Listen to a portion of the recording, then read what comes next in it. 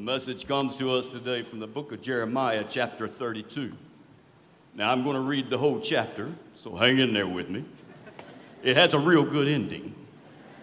Now, you stood up a long time, and as we've asked, please remain standing. But for those that need to sit, please feel comfortable to sit down. Jeremiah 32.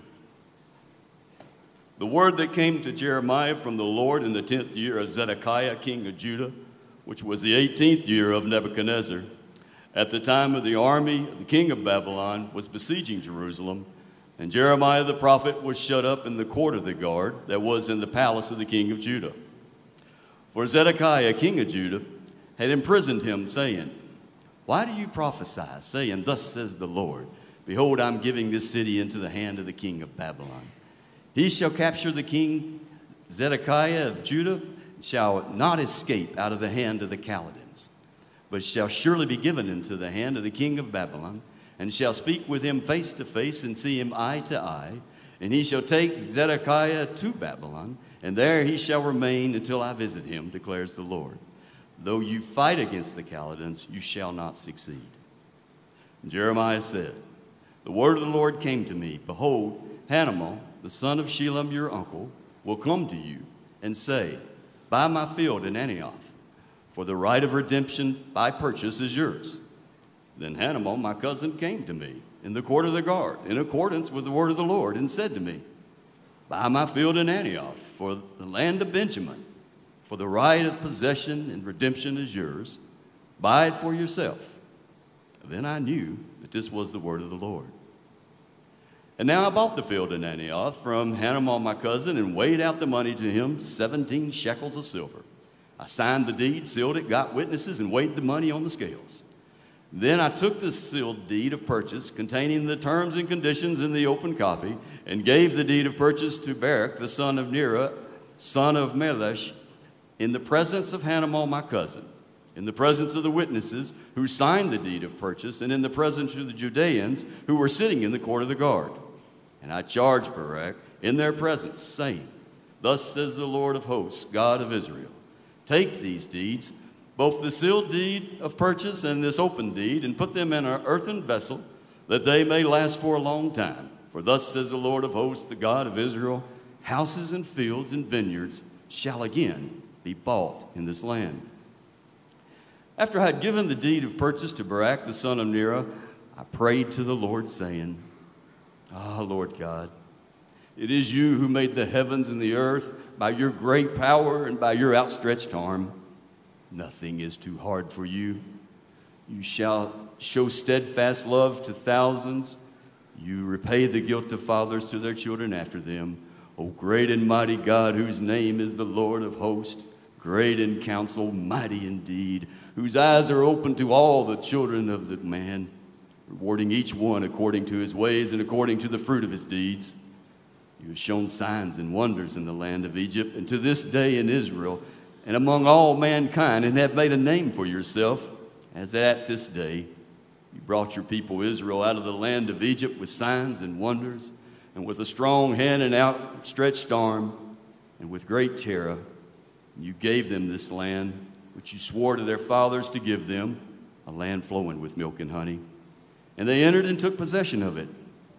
But they did not obey your voice or walk in your law. They did nothing of all you commanded them to do. Therefore you've made all this disaster come upon them. Behold, the siege mounds have come up to the city to take it, and because of sword and famine and pestilence, the city is given into the hands of the Chaldeans who are fighting against it. What you spoke has come to pass, and behold, you see it. Yet you, O Lord God, have said to me, Buy the field for money and get witnesses, though the city is given to the hands of the Chaldeans. The word of the Lord came to Jeremiah. Behold, I am the Lord, the God of all flesh. Is anything too hard for me? Therefore, thus says the Lord, I'm giving this city into the hands of the Chaldeans and into the hand of Nebuchadnezzar, the king of Babylon, and he shall capture it. And the Chaldeans who are fighting against this city shall come and set this city on fire and burn it. with the houses on whose roofs offerings have been made to Baal. Drink offerings have been poured out to other gods to provoke me to anger. For the children of Israel and the children of Judah have done nothing but evil in my sight from their youth. The children of Israel have done nothing but provoke me to anger by the work of their hands, declares the Lord. This city has aroused my anger and wrath from the day it was built to this day, so that I will remove it from my sight because of all the evil of the children of Israel and the children of Judah that they did to provoke me to anger. Their kings, their officials, their priests, their prophets, the men of Judah, the inhabitants of Jerusalem, they have turned to me their back and not their face. And though I have taught them persistently, they have not listened to receive instruction. They have set up abominations in the house that is called by my name to defile it. They have built high places to Baal in the valley of the son of Hinnom, to offer up their sons and daughters to Molech, that I did not command them, nor did it enter my mind that they should do this abomination to cause Judah to sin. Now therefore, thus says the Lord, the God of Israel, concerning this city of which you say it is given to the hand of the king of Babylon by sword, by famine, by pestilence. Behold, I will gather them from all the countries to which I've drove them. In my anger, and in my wrath, and in my indignation, I will bring them back to this place. And I will make them dwell safely, and they shall be my people, and I will be their God. I will give them one heart and one way, that they may fear me forever for their own good and the good of their children after them. I will make them an everlasting covenant, that I will not turn away from doing good to them, and I will put the fear of me in their hearts, that they may not turn from me. I will rejoice in doing good for them, and I will implant them with this land in faithfulness with all my heart and all my soul. For thus says the Lord, just as I have brought all this great disaster upon this people, so I will bring upon them all the good that I promised them. Fields shall be bought in this land of which you are saying it is a desolation, without man or beast. It is given to the hands of the Chaldeans.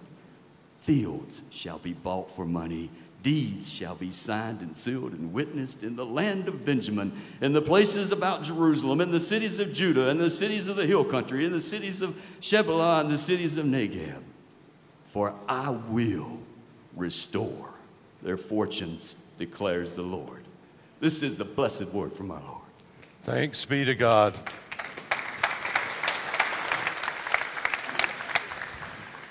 Well, the reason for reading that lengthy passage of the Word of God is that in 2004 I was praying in what would be my office at our current facility. It was 2 or 3 in the morning, much like this last Friday when I received a call from Bill Hyatt at 3 a.m. to pray in our 48 hours of prayer for this time and this weekend.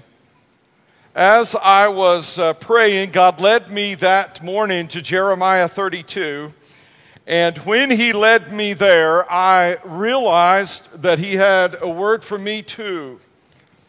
And indeed, a word that I, as the pastor of this very young congregation then, needed to hear.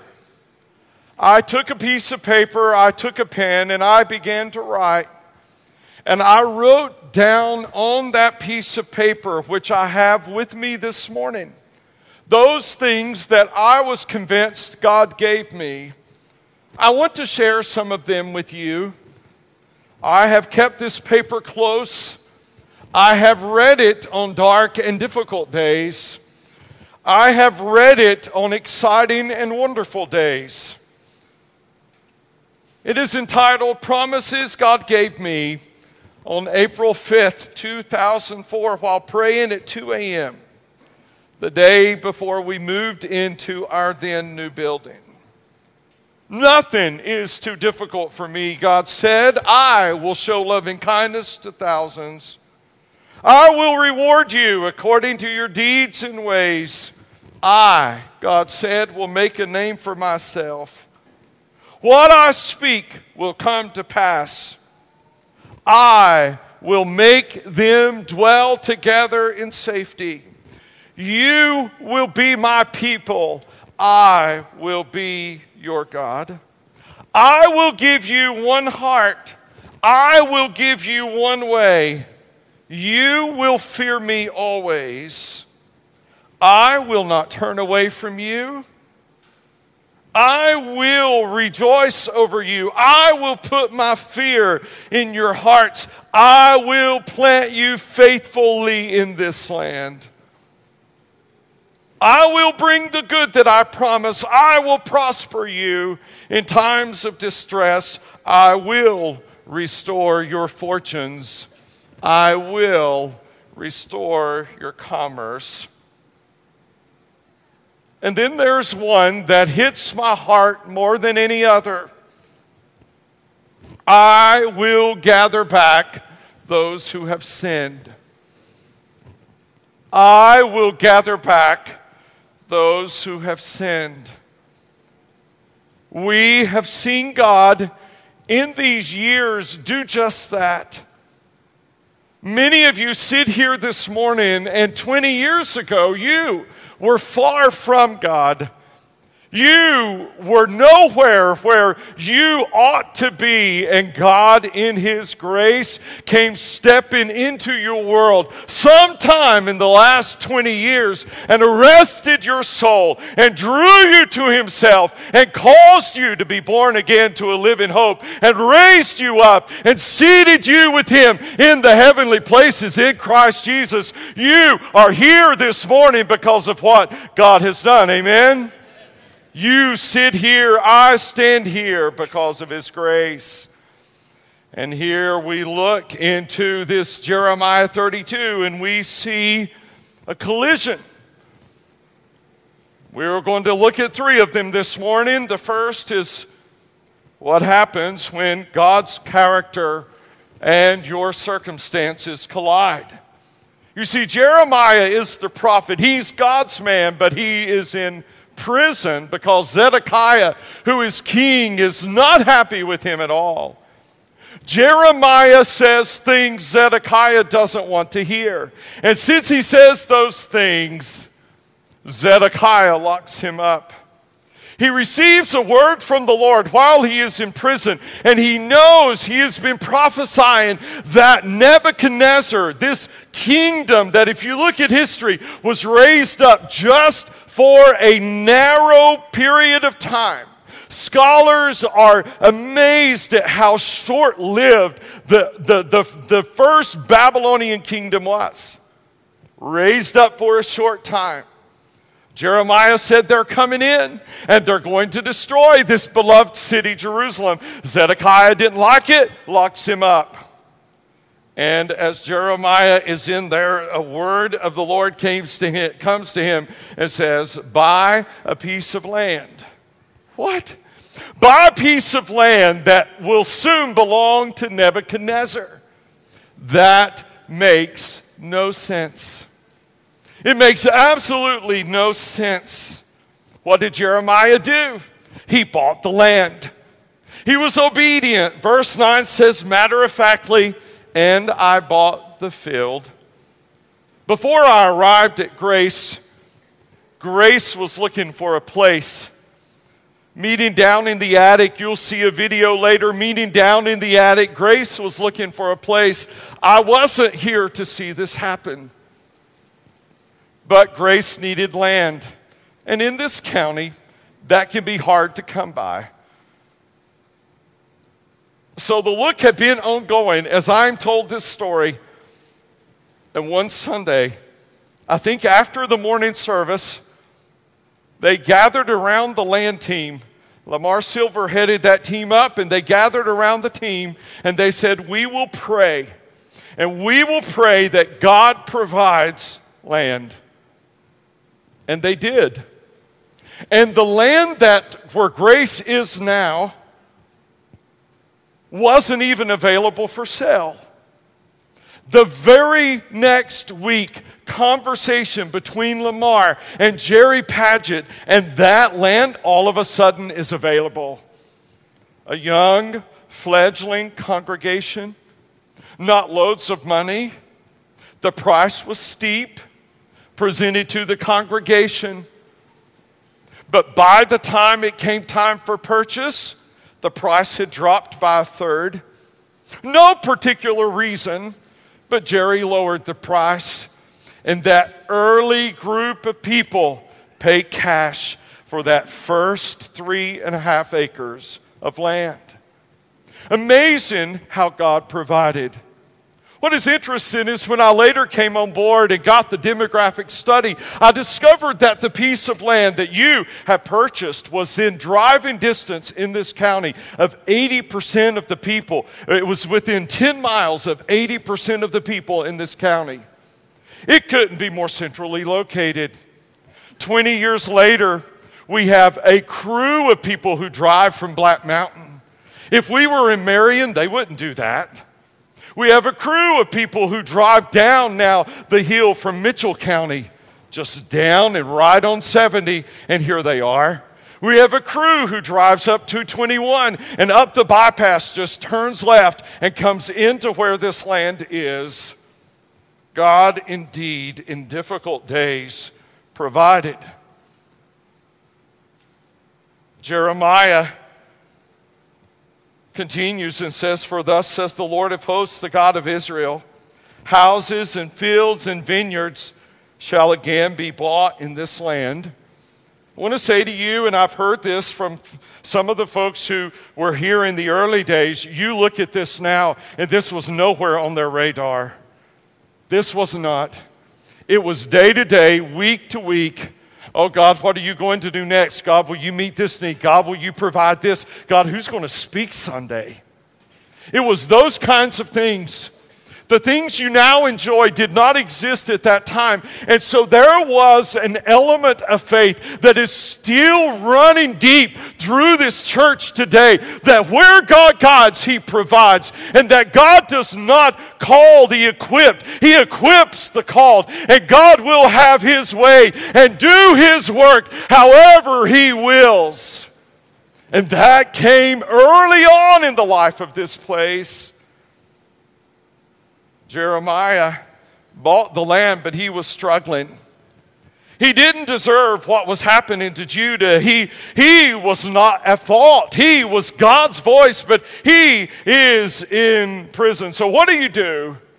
What do you do when you've lost your job and it isn't your fault? What do you do when the diagnosis comes in and it isn't anything you had ever on your mind that would come your way? Verse 17, this is what you do.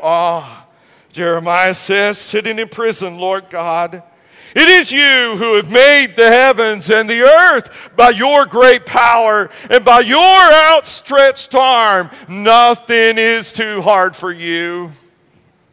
When you don't understand what God's doing now, remember what He's done in the past. When you don't understand what God is doing now in your life, remember what He's done in the past. Jeremiah continues, you show steadfast love to thousands, but you repay the guilt of fathers to their children after them. Oh, great and mighty God, whose name is the Lord of hosts, great in counsel, mighty indeed, whose eyes are open to all the ways of the children of man, rewarding each one according to his ways and according to the fruit of his deeds. Not only does Jeremiah remember God's great work as creator, Jeremiah remembers God's name.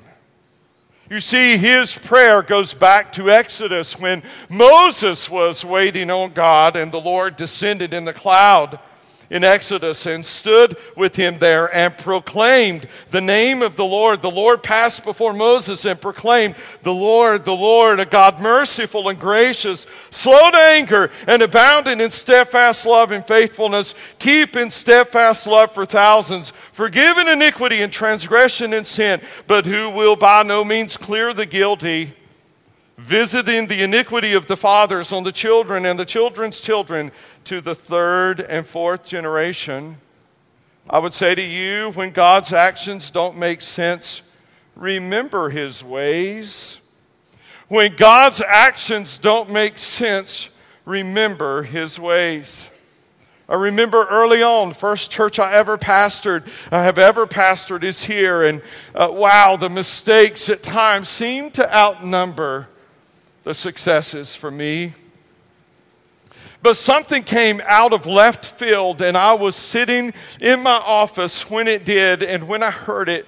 And I remember just getting up out of my office that day, and Wendy and I lived in a little double-wide trailer. And I got in my truck, and I drove to Old Fort to that little double-wide trailer. And I remember going in, and nobody was home. And I found the back corner bedroom, and I found the most corner spot I could find in that bedroom. And I got down on my knees and I poured my heart out to God, and I said, God, you called me here. You called me to pastor these people, and I am facing something I don't know what to do about. I do not know how to handle this. And I wept and I poured out my heart to God that day in the corner of that bedroom, begging God to work, begging him to move. I'm going to say to you, there will be times when God's actions don't make sense, but his ways are always good. His ways are always good. Notice the name for God that appears 3 times in this passage. It is Lord of hosts. Now, there are all kinds of names for God in the Old Testament. Jeremiah should know probably every one of them. Why does he choose this? Lord of hosts literally means God of armies. Jeremiah sitting in prison, the Nebuchadnezzar is marching in. He is praying to the God of armies. Even Nebuchadnezzar's. You see in Jeremiah the ups and the downs, the roller coasters. Look at this. He doubts again. Verse 35, yet you, O Lord God, have said to me, buy the field for money and get witnesses, though the city is given into the hands of the Chaldeans. How many of you pray, get up here, and within 30 minutes are down here again? That's Jeremiah. If you're there, you're in good company. If your prayer lifts you and seems to drop you just as quickly, if you pray and it seems the bars leave from your prison, but when you open the eyes, you see the bars again, well, Jeremiah knows how you feel. If you pray and it seems that your circumstances kind of fade away, but when you get back into the rhythm of life, they come back, Jeremiah can say, been there. What happens when God's character and your circumstances collide? Well, you trust what he's done and you trust his ways. But what happens when God's character and your sin collide? Notice how God answers Jeremiah. Behold, I am the Lord, the God of all flesh. Is anything too hard for me? I love God. I really do. And he has a sense of humor. You say, how do you know? What did Jeremiah just said to God? Nothing is what? Too hard for you. And now Jeremiah's down again. And what does God say back to Jeremiah? Do you remember what you just said to me? Nothing's too hard for me. God goes on and he doesn't mince words. Therefore, thus says the Lord, behold, I am giving this city into the hands of the Chaldeans and into the hand of Nebuchadnezzar, king of Babylon. He'll capture it. The Chaldeans who are fighting against this city shall come and set the city on fire and burn it. Why would God do such a thing? He lists their sins. His character had collided with their sin, and the collision was ugly. They made offerings to other gods on the roofs of their houses. They turned to me their back, God says, not their face. They have disgraced the temple. C. Neil Strait says, sin does not serve well as a gardener of the soul. It landscapes the contour of the soul until all that is beautiful has been made ugly.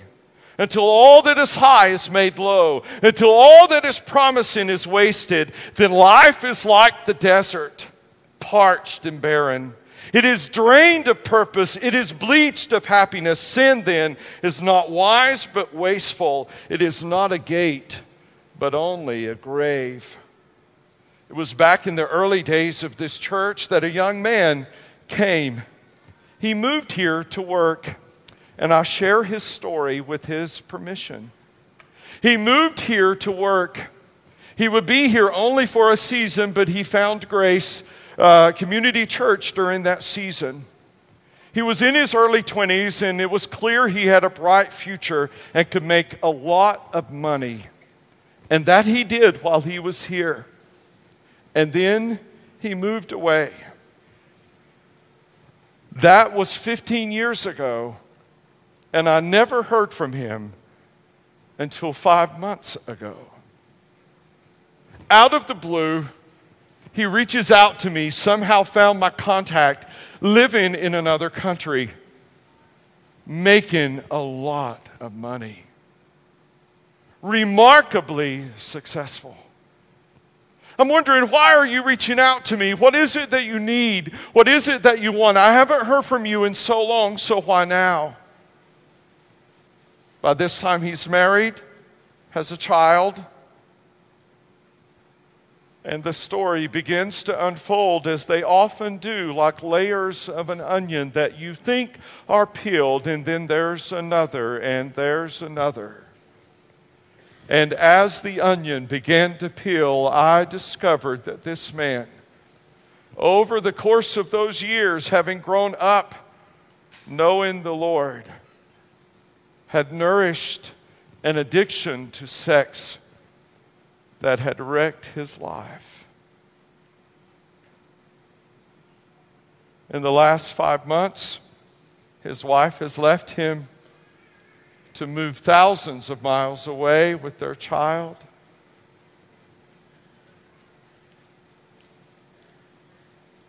He has been at the point of despair. His sin problem with sex has led him some weekends to be with one woman on Saturday night, 2 women on Sunday night, 2 different women on Monday night, and to call me on Tuesday morning, ready to end his life. Sin does not serve well as a gardener of the soul. I can say to you today that this young man now lives back in the States, is back where he needs to be with God, has been clean, you might say, for several weeks, is getting help, and is in worship this morning somewhere.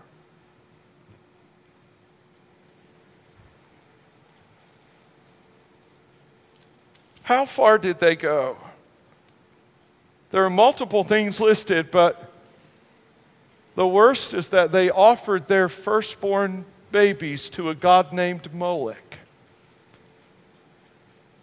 The statue for Moloch was a large bronze, silver, gold, made out of some metal statue.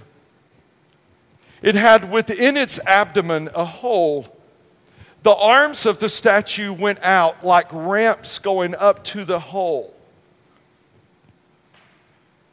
And when Israel adopted this foreign practice, they would take their babies, their firstborn babies, to this statue, place that baby in that hole or in the arms of that god, set fire around that statue, begin to beat the drums so they would not hear their baby screaming as that baby screamed to its death. That's how far they went. Sin will take you farther than you intended to go. It will keep you longer than you intended to stay. And it will cost you more than you ever intended to pay. I would say to you this morning, for 20 years, by the grace of God, I, as an imperfect man, have stood in front of you and declared to you with boldness and with love that sin is awful. It will wreck your life. You'd better get out. You'd better run. If you're dabbling in it today, you will be drowning in it tomorrow. You cannot sink into the quagmire of sin and think for a moment you'll pull yourself out. You must be rescued. You must be rescued. What happens when God's character and your sin collide is ugly. But what happens when God's character and your repentance collide? Nebuchadnezzar came storming in, burned the city, and utterly destroyed it. Jeremiah, sometime during that time, is carried off to Egypt against his will. He's brought back eventually. Wow, Jeremiah. And God says some things to him. That's why the title of the sermon is called The God of I Will. Behold, he says, which means to look and see, very simply. Behold, I will do what? I will gather them. I will bring them back to this place. I will make them dwell in safety. I will be their God. I will give them one heart and one way. I will make with them an everlasting covenant. I will put the fear of me in their hearts. I will rejoice in doing them good. I will plant them faithful in the land. Who? Who will he do that for? Child sacrificers. And you thought your case was too hard for him? You thought you had gone too far. The profound truth spoken from God to them, and by extension to us, is this: I will make an everlasting covenant with them, that I will not turn away from doing this to doing good to them. Now that word make here doesn't mean make like you and I would think. It means to cut. He says, I will cut a covenant. And that word is huge. Why is that word so important? At this point in Israel's history, though the book of Jeremiah isn't the last book in the Bible, it's written toward the end of the Old Testament. He says, I will cut an everlasting covenant, and I will not turn away from doing good to them, implying that maybe God had turned away from them before. Had he? Deuteronomy, because the Lord your God walks in the midst of your camp to deliver you and to give up your enemies before you, therefore your camp must be holy, so that he may not see anything indecent among you and what? Turn away. But God says, I'm going to make an everlasting covenant, and I'll never turn away from you again. How? So there are only two possibilities. If God is never going to turn away again, there are only two possibilities. One, he's going to become okay with sin. Sin is okay now. So God's going to be good with your sin. Do anything you want, any way you want. Or it is going to be because he does something about your sin. There are only two possibilities. He's either good with it or he does something about it. So what is it that he did about your sin? God sent his son, Jesus Christ, the only sinless one, the Lamb of God, God in human flesh. And God promises he will not walk away from you because Jesus already walked through your sin.